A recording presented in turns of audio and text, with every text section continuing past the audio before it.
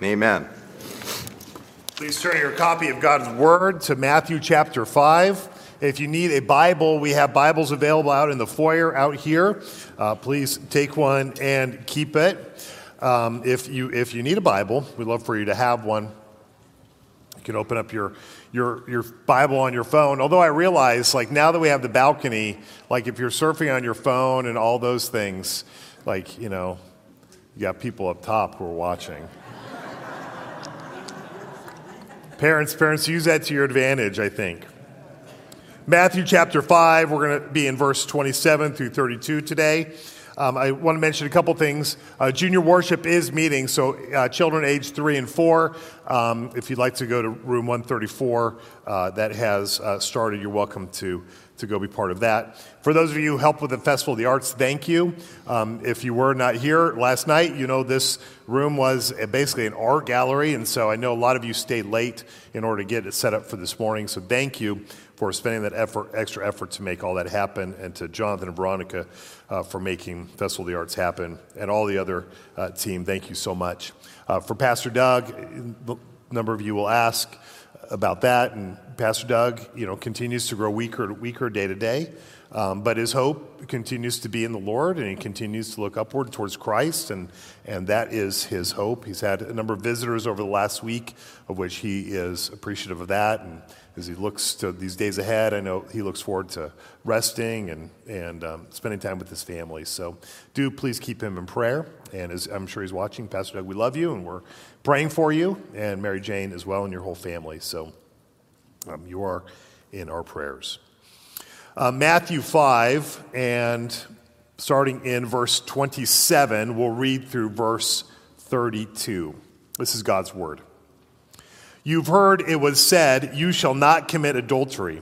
But I say to you that everyone who looks at a woman with lustful intent has already committed adultery with her in his heart. If your right eye causes you to sin, tear it out and throw it away. For it is better that you lose one of your members than your whole body be thrown into hell. And if your right hand causes you to sin, cut it off and throw it away. For it is better that you lose one of your members than your whole body go into hell. It was also said, whoever divorces his wife, let him give her a certificate of divorce. But I say to you that everyone who divorces his wife, except on the ground of sexual immorality, makes her commit adultery. And whoever marries a divorced woman commits adultery. This is God's word. May it his blessing to the reading of it. Would you pray with me? Father, as we enter into this text, God, we know that we come into weighty and serious things. Father, such important things for our life, such important things for our world, important things of holiness and coming before you. And so, God, would your Holy Spirit be our teacher? Would you teach us in your word? Would you lead us into truth? Father, things that we need.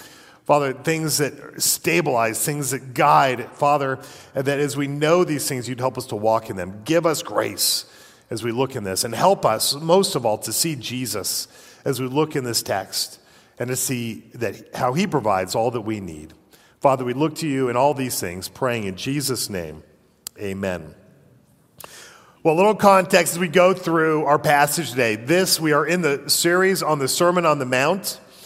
Jesus is taking his followers, his disciples, through a pattern of what it looks like to follow him. What does it mean to be a follower of Jesus, and how does that affect every part of our lives? And as we looked through the Sermon on the Mount, we saw, a lengthy, what I look at as a really lengthy introduction, but he gives this really nature of what it is and the attitudes that his followers develop and cultivate in their lives. And then we saw the one who said that he didn't come to abolish the law, to take away God's rules, but rather to fulfill them.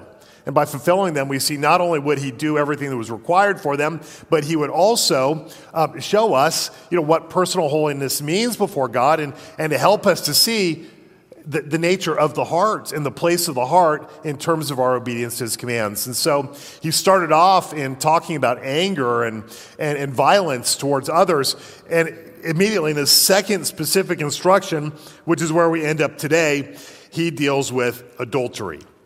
And more than that, with getting at the source of adultery, and that is the lust of the heart.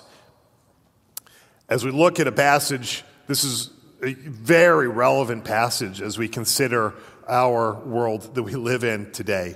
I mean, we live in a world that is consumed with sex. There's an obsession with it to the point that it has just become perverse. In a room like this with this many people, we know that there is hurt that comes from these areas. There's frustration in these areas, that there are many who struggle in these parts, and we need grace and a pattern of life to see what it is that Jesus calls us to. God has designed human sexuality as a beautiful thing, a thing that is useful and good for his people. It is that way if it is used within the bounds, the lawful and moral bounds of marriage. And yet, we see that sinful humanity has profaned and twisted God's design away from its original and really ultimately using it for selfish purposes. We've gone so far away from his perfect design. With the proliferation of internet and pornography, the spread of provocative images, the conversation that is all around us on these things, there is almost nothing that is covered up anymore. There's so little that is discreet. It's available to all. Comes into our homes. It assaults our children, even the youngest ages. As a culture, we have gone so far from God's design, and we've reveled ourselves in it. We need revival. We need restoration. If we're searching for truth, and the torrent of falsehoods that are around us, it's going to be like searching for a needle in a haystack. I imagine that no other moral matter has been so twisted and at the same time so frequently discussed as sex, and it's multiplied our problems to an extreme level. And what we need is God's word. We need God's word to right us. We need God's word to stabilize us. And so we don't start with worldly wisdom, but we come into the Word of God. We come into the pattern that He's set before us inside of the Scripture, and that brings us to Matthew chapter 5 and Jesus' words. His first words you see here are, "You've heard that it was said, 'You shall not commit adultery.'" The law of God is plain. Adultery is forbidden, strictly forbidden. If you were to ask someone what the 10 Commandments were, I said this a couple weeks ago, and I said again, most people couldn't name them, but if they're going to name one, they'd probably say don't kill somebody, and maybe number 2 would be don't commit adultery. I don't know, I'm guessing. Sometimes I wonder, but maybe that's overly optimistic. And Jesus, he affirms that truth. He did not come to abolish the law, but to fulfill it. And that way he's going to go deeper into it. But it's important just to pause upon this command because he does affirm the truth of it. The truth of this command, "You shall not commit adultery," is built upon God's design for marriage. And adultery is just striking at the very heart of God's design. And what Jesus does is he builds his teaching on what God has already revealed in the Scripture. And so what I want to do for the next few moments is to go back to the beginning, and we see God's design of marriage. And we see how Jesus' words interact with that original creation of man and woman and the testimony of good that we see in the Scripture. So if you want to, you could turn all the way back to Genesis. We'll look at a brief overview of this because we could turn to Genesis 1, 27 and 28 and see God creating Adam and Eve and calling them to take dominion over all the earth. We see this in verse 27. So God created man in his own image. In the image of God, he created him. Male and female, he created them. And God blessed them. And God said to them, "Be fruitful and multiply, and fill the earth and subdue it, and have dominion over the fish of the sea, and over the birds of the heavens, and over every living thing that moves on the earth." We see not only the creation of Adam and Eve in God's image, but we also see the purpose for which he created them to take dominion over the earth. In other words, to be God's representatives in this planet, to care for all the resources and all of creation as being physically here and doing that. We see a picture in this call to have dominion, that there is untapped potential, which is all over our planet.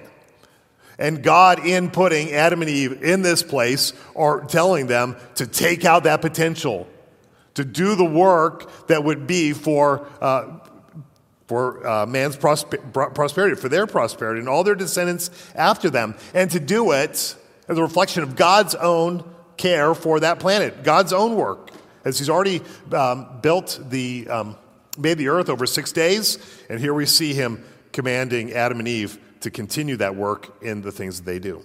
The world that we live in may look chaotic, but in truth, we see that there is untapped potential that is there, and we have that responsibility and opportunity to take dominion. Now, if we flip over to Genesis chapter 2, we see the story of creation, and the story of creation is given to us in more detail. And we see it, the starting off of the creation of Adam without Eve. We could look at Genesis chapter 2, starting in verse 5. We read this: when no bush of the field was yet in the land, and no small plant of the field had yet sprung up. We might say, why are there no bushes in the field? Why there's no small plant? Well, after the hyphen, it tells us why. For the Lord God had not caused it to rain on the land, and there was no man to work the ground. And a mist was going up from the land, it was watering the whole face of the ground. Then the Lord God formed the man of dust from the ground and breathed into his nostrils the breath of life, and the man became a living creature. So there's no cultivation because there was no man to do that cultivation. So God created Adam. He made him alive in this special creative act, and then gave him a special work to do. You can see it down in verse 15.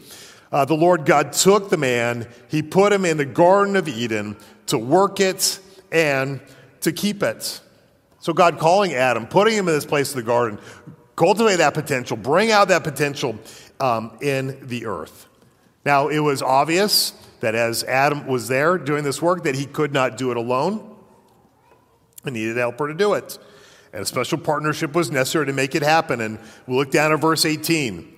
We read, Then the Lord God said, It is not good that the man should be alone. I will make him a helper fit for him. The work of taking dominion, the work of that garden, working and keeping it, was too great for one person alone. And that is the truth even before sin came into the world. Adam needed a helper to be successful in working the garden and in keeping it. His success was dependent on that right helper to be there in coming in. And that's where we see the helper that God provided. This is providing that first woman, Eve, and we see this in verse 21. So the Lord God caused a deep sleep to fall upon the man, and while he slept, took one of his ribs and closed up its place with flesh. And the rib that the Lord God had taken from the man, he made into a woman and brought her to the man. Then the man said, This at last is bone of my bones and flesh of my flesh. She shall be called woman, because she was taken out of man. Adam describes his wonder at this helper that God has provided. He names her. He even commits himself to her. We see it in verse 24 where we read, Therefore, a man shall leave his father and his mother and hold fast to his wife, and they shall become one flesh. And so with this first couple, the pattern is set. Each family has its own family structure, has its own independence from previous generation. This is God's creation plan. And in it we see something which is at one sense intimate and another sense very practical. We see the practicality of it, right? That there is a bond together for the work that they needed to do together. The garden is too much for Adam to do on his own. He needs Eve in order to do it with him for success there. There's something very practical about this union they have together. But there's also something intimate which is there, and we see it in the very words that Adam uses. And intimacy is not always practical, but it's important because we see that emotional and the spiritual bond that happens between the man and the woman. The spiritual bond. They become one flesh together. That's what we read. There's something intimate in that. And so we see God's plan for them to become one flesh. That's God's original design. You might wonder, what does it mean to be one flesh? And certainly it means a physical union that's there, but it means more. It's a spiritual union, one that brings together in a shared purpose in life, a shared vision for the future, and a commitment to the good of each other and the accomplishment of that vision. They're working towards something, but they're working towards it as one together, with a vision under God for a place of service to God together, and really seeking to see the blessing of each other inside of that place. And so that union, that marital union, becomes a context for an intimate spiritual connection that they're supposed to have. So to be one flesh is to be intimate. Adam and Eve, we saw the safety in their intimacy as we look in verse 25, where we read, the man and his wife were both naked and were not ashamed. They were not afraid to share themselves completely. They did not feel the need to hold themselves back for self-protection. They were trusting. They were vulnerable. They were with a trustworthy partner. They did not live selfishly. Sin did not come in the world. They were willing to accept each other, to help each other, to work together to one's goal, and not to live selfishly. They were safe with each other. Without sin, they knew they could 100% be open, vulnerable, and things would be okay. And this is one of those ideals that has been lost as sin has come into the world. What happens after sin enters the world, but they cover themselves up. They're no longer safe with that other person. In fact, because they're no longer a safe person themselves. Now they're living selfishly for themselves, and that creates a division between them. But yet there's something within us that wants to get back there. There's something within us that wants a partner to be vulnerable with, to be open with, to know acceptance, to forge a life together. That's important. On the other side, there's the unwillingness often to take that risk because we know how people can hurt us. We know the risk of trusting others. That's why marriage is so important, because we take away that fear of that shame. It's what it's supposed to be anyways. We can create a place where we can accept each other for where we are right now. We can be accepted for where we are right now without the other person running away. And we made a vow that keeps us together. We become one flesh. God's work in that vow, in binding them together. God creating something new in that marriage bond. And so with that acceptance then in place between this man and this woman, we can begin to grow and become more what God designed us to be, so we can experience greater intimacy, courage in facing the future, help in doing the mission that's before us. It's critical to see that God is the one who makes this marital union, this one flesh union. He does it through the vows. He does it through union. We see this in Jesus' words in Matthew 19:6, where Jesus says, "For they are no longer two, but one flesh. What therefore God has joined together, let not man separate." And we see an important principle here. What God has joined together, God is the one who has made them into one. There is a spiritual union between the two. And so what happens to the one cannot but affect the other. It will affect the other person. To be one flesh means that one person suffers, the other suffers. One is lost in death, the other stands broken and hurts. If the union is dissolved for whatever reason, both are negatively affected. But there's also a reality that they can forge a life together, to bless future generations together, to rejoice together, to grow together, serve God, to find meaning, purpose together. Because this one flesh union, they work together, they prosper together. And that's why they need to be committed to the good of one another.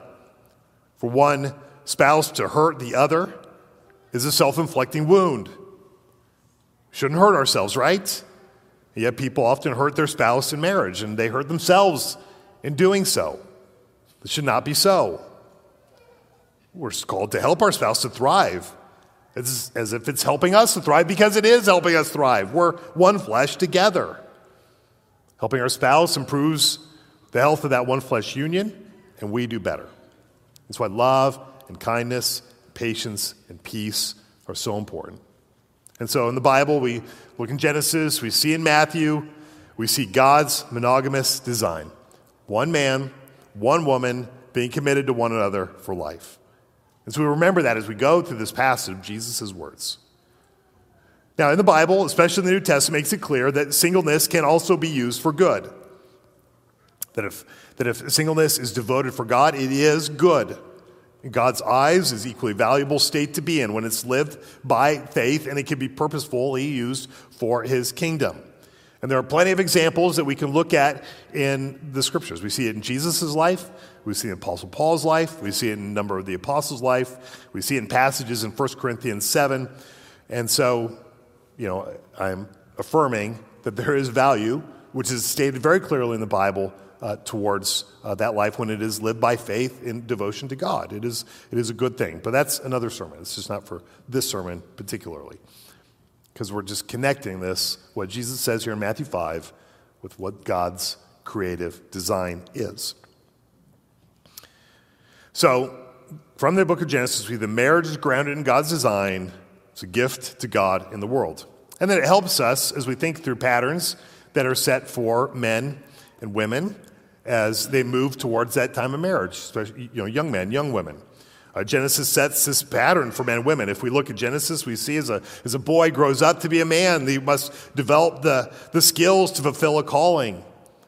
And as he does that, to keep his eye open for God's provision of a wife to help him fulfill that calling. And a pattern for a girl as she grows in a woman is cultivating those skills that support a family calling. And if that chance appears, to marry a man whose calling that she can support. And so you have two people. I often like the illustration of two people running along, and they're running along, and hopefully up ahead is Jesus.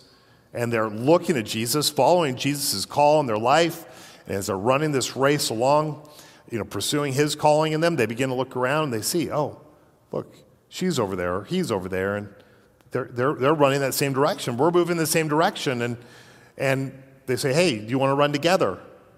And that's where they're bound together in marriage and pursuing Christ together. But we're the people who need to be going somewhere, doing something, especially in pursuing after God. When a man and woman are married, then they build a life together under God around a calling, growing a family to continue the work of God in this world. And we need to understand that it is a good calling. There's a way of thinking in the world today that says, don't worry about family, get an education, get a job, make some money, learn to take care of yourself, don't get married. And any of those things, there may be good things to do in preparation for it. But this attitude that we see so often fails to see the greater calling of marriage to family and to children. It fails to see the purpose of these things. It fails to see God's greater design. And I've heard the stories of regret of pursuing the wrong things for too long. It's a major issue today. I read an article this week about the declining fertility in so many nations around the world and the crisis that it means for nations around the world, and too few children are born to replace the older people who are dying. And as I just look at some of the multitude of reasons that are there, and it's a complicated thing, but the single biggest reason that I see people don't have kids anymore is because ultimately they don't think it's good for them to have kids, or many kids, or enough kids. There's a goodness thing. The good life doesn't have kids in it, is what more and more people all around the world seem to be thinking. And in the same way, the decrease in marriage statistics here shows people simply don't think marriage is good anymore. People think that marriage can be put away, but it's contrary to God's revealed design for human well-being. We see it plainly stated inside of Genesis. It misses God's design. God's design that's worked for thousands of years. And as that design is rejected, the blessing of it goes along with it. Now, there's another bigger purpose that God has given to marriage. Marriage is given to show the relationship of Christ and his church. If you look over in Ephesians chapter 5, we see where this is so plainly stated. Ephesians chapter 5, especially verses 22 through 27. We read this. Wives, submit to your own husbands as the Lord, for the husband is head of the wife, even as Christ is the head of the church, his body, and is himself its Savior. Now, as the church submits to Christ, so also wives should submit in everything to their husbands. Husbands, love your wives as Christ loved the church and gave himself up for her, that he might sanctify her, having cleansed her by the washing of water with the word, so that he might present the church to himself in splendor, without spot or wrinkle or any such thing, that she might be holy and without blemish. And so with that, we see God's intention, this one flesh union of leadership and support, of vision and fruitfulness, of mutual care, all showing something about that relationship between Jesus and his church, and how Jesus initiates with the church, and how the church responds to Christ's leadership and his call. This is something I'm going to focus on a little bit more next week. We'll stay in Matthew 5 a little bit longer. But it's important context for Jesus as he leads the church for her spiritual good. And the church responding to that and taking on his mission and call in obedience to his word and the Great Commission. All right, so with all that context, we come back to Matthew chapter 5. And we see Jesus' words in verse 27. You've heard that it was said, you shall not commit adultery. And we see why it's forbidden. Adultery is this violation of the union that God has made. Adultery is a violation of the image of God. It's a violation of the image of the love of Christ and his love for the church. It's a disregard of the command to be fruitful and multiply. Instead, it focuses on personal satisfaction. It sets aside the instruction to work the ground and cultivate it. And instead, it creates chaos and division just for the sake of pleasure. And it is a violation of God's design.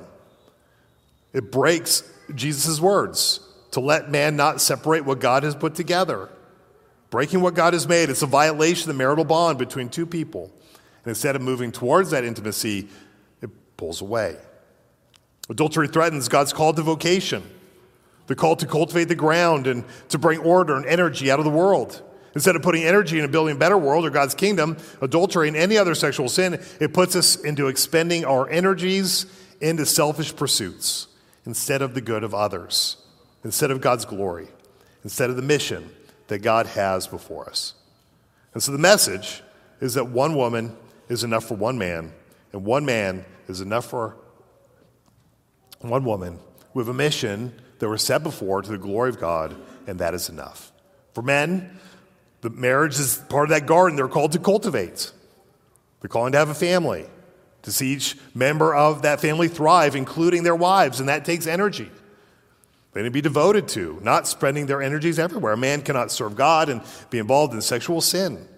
Adultery drains energy from the work of God, the things that he has for them. The call of a man is to make his marriage all that it can be. And women have a calling as a helper to that one man, and they cannot be the helper God has called them if their attention is diverted. We have a duty to do what we can to increase intimacy and trust so we can work out God's vision inside of our marriage. And so marriage has problems. I mean, we do what we can to address those problems, right? It's part of cultivating the garden that God has planted us in. But escaping through sexual sin is never the right answer.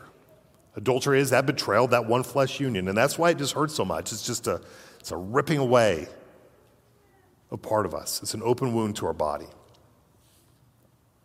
Breaking one flesh union is so painful that Jesus, when he talks about adultery, right after it, he talks about divorce, and he makes a connection that's helpful for us to see. Right? If you jump down to verse 31, Matthew 5:31, Jesus goes on, it was also said, whoever divorces his wife, let him give her a certificate of divorce. But I say to you that everyone who divorces his wife, except on the ground of sexual morality, makes her commit adultery, and whoever marries a divorced woman commits adultery. And so we see here that sexual morality, like adultery, is such a grave violation against marriage that it becomes a legitimate biblical justification of divorce. Adultery is one of the great reasons that marriages end in divorce. It just heaps sin upon sin. It's a violation of marital vows that it leaves a faithful spouse free to divorce without any violation of God's design. They don't have to divorce, and there can be great reconciliation, praise God, but it becomes morally permissible to do so. God does not require staying in a marriage when adultery exists. So we take from Jesus' word that no marriage should get to that point. Nothing should be done to violate that one flesh union. Ungodly conditions in a marriage separate people from one another. Adultery, abandonment, violence, neglect, withdrawal, other selfishness. The resulting divorce is a final giving up in that situation. And Jesus takes it so seriously because it's so destabilizing. Sins within marriage destabilize everyone. And divorce, even when it's necessary or justified, it destabilizes children, communities, churches, and nations. Instead of cultivating family, calling together, both are left to fend for themselves. So again, nothing is to be done that strikes at this one flesh union that God has established.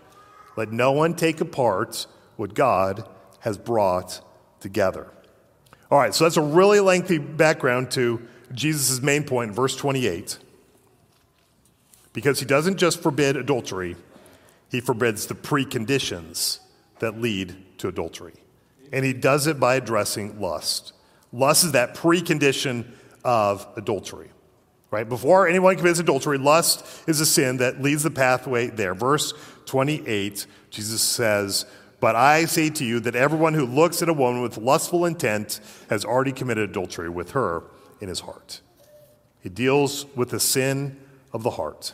Man cannot simply say, "I'm a faithful person. I've never committed adultery. It can't hurt to look, can it? As long as I've never done anything about it, I'm okay, right?" Well, Jesus gets right to the heart of the problem when he talks about lust. Now, the words he uses here, lustful intent, they convey the planning of a mind to meet a woman, to develop some sort of relationships with her. It's really work of the imagination, at least, where it's bouncing around the imagination to think of what ifs and how could I and would it be possibles, or just imagine this. But it points to something really insidious inside of every one of us, whether we feel like this applies to us or not. It's a sin that is common to every one of us, and it's the sin of envy and the sin of discontent. And we know the commandment not to commit adultery, that is the one of the 10 commandments, is the 7th one. But we don't forget the 10th, where it says, "You shall not covet your neighbor's house, you shall not covet your neighbor's wife, nor his male servant, nor his female servant, nor his ox, donkey, or anything that is your neighbor's." Coveting and envy is a rejection of God's gift to us, a failure to recognize God's provision for us. And isn't that where lust ultimately leads us? Being discontent with our own situation, being discontent with what we lack, being envious of what belongs to someone else, is being discontent with our own marriage, wanting what God does not have for us. Lust is discontent with our own spouse and enviously wanting a woman or man who God has not given to us. And when we put it that way, we realize how close it can be. Do we get discontent? Do we speak to our spouse in a way showing we wish they were not the way that they are? As Jesus deals with male lust here, reminds us of the problem of lust. God has not given that other woman in your life. If you're married, he has given you another wife. If she's married, she's another man's wife. Even if you're single, she's not yours. In marriage, you have no right to act as if she was, even inside of your own mind. One of the great problems with lust is how it objectifies another person. And that's the problem with pornography. It objectifies people through images. It treats them as an object instead of an image of God, instead of being a real person with real feelings within the context of real relationship.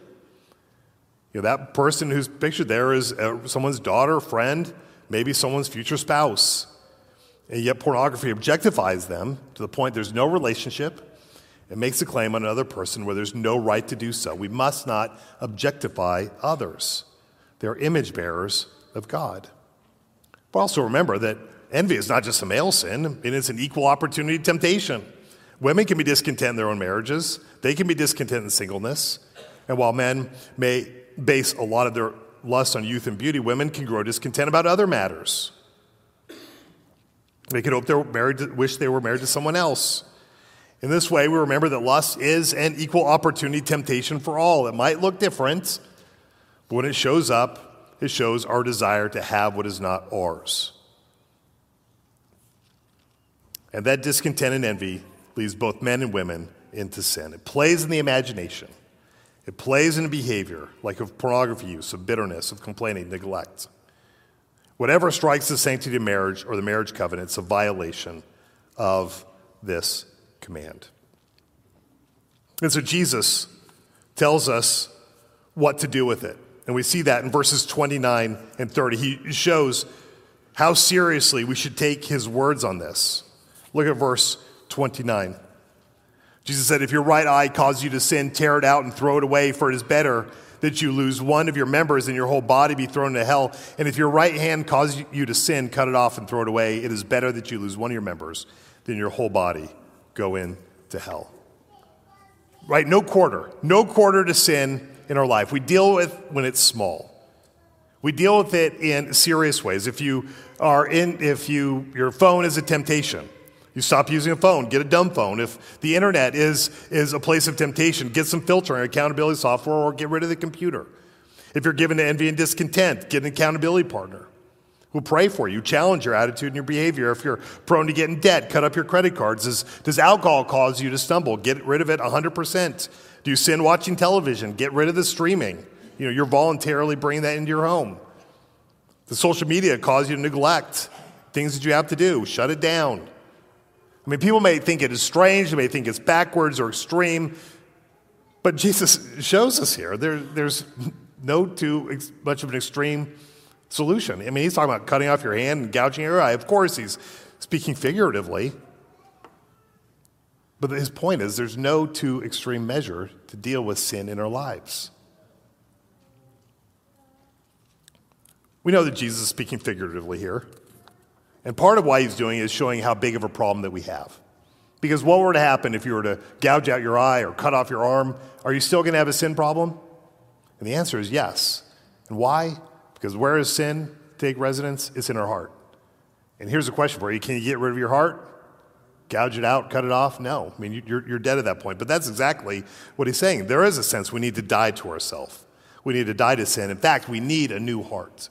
And this is the promise of the new covenant.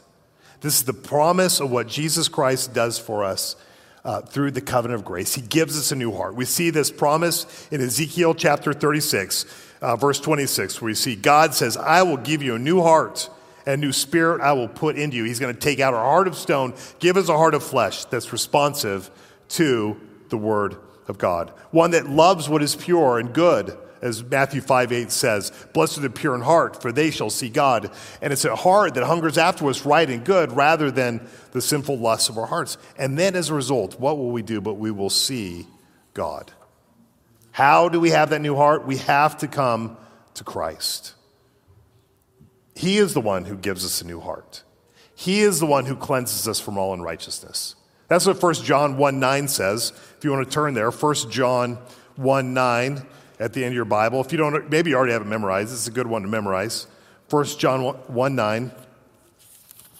But it shows what we need from Jesus. And it shows what Jesus did for us when he died on the cross. There he is, dying on the cross, bearing the sins of his people, bearing their lusts on the cross to take them off of them, killing that sin. And we see him raising up from the dead. And as he rises from the dead, we know that everyone who believes in him, their sin is gone, and they're raised in newness of life, that those old sins, those old habits, those old patterns don't have to continue with them. They walk in newness of life. That's what 1 John 1:9 says. If we confess our sins, he is faithful and just to forgive us our sins. So that's great. Sins are taken away. I'm forgiven. I can, that God will accept me. But we see the next part. Faithful and just to forgive us our sins and to cleanse us from all unrighteousness. That power which may have been there, that is what Jesus eradicates in our life. And so how is it that we see sin have less power in our lives, especially these habitual sins, especially these gripping sins, especially these sins we seem to keep repeating? We go to Jesus and we see him as beautiful. We see God's design as beautiful. And as we keep our eyes on him and we continue to pray and we continue to be part of God's people, worshiping him and seeking him together, we pray that God would weaken the effect of sin in our lives, weaken the power in our lives, help us walk in newness of life and follow after him. That the power of those sins, that it decreases in its power over us. So in the meantime, what do we have to do short term? We're getting rid of our phone. We're cutting off the internet. We're getting accountability. We're providing filtering. Whatever it is that we have to do in the short term. And in the long-term plan, we're saying, God, would you be the one who changes my heart? Help me fall more in love with Jesus. Help me to see him for all his glory. Help me to see him as being sufficient. Help me to see heaven as my hope, heaven as my destination. I don't want to be in hell. I don't want to be away from you. I want to know you and I want to see you. God, would you give us a new heart? God, would you give me a new heart? And the good promise of God is that he would do this. This is why Jesus came. And so when we see these words here, cut off your arm, gouge out your eye, it is talking for extreme measures when it comes to your behavior. Consider that. But more than that, it is a pointer to your need of a new heart and the heart that Jesus provides by his grace. Would you pray with me? Heavenly Father, we do, thank you for this glorious design that you have shown us in creation. Your love for us, it is pure and it is true and it is good. Father, you have a design and a purpose in our relationships, and yet we have too often replaced your design with our own lusts and our own personal interests. Father, you have called us to be pure. Father, to be pure in heart and mind. And that is only going to happen if you renew us by your word and by your spirit. We ask, God, that you would overwhelm us with such a vision for your glory that in knowing you, we would find singleness of heart and mind that we need to dwell on the things that are true and the things that are beautiful and the things that are good. We ask you to help us that in Jesus' name. Amen. Well, this is our first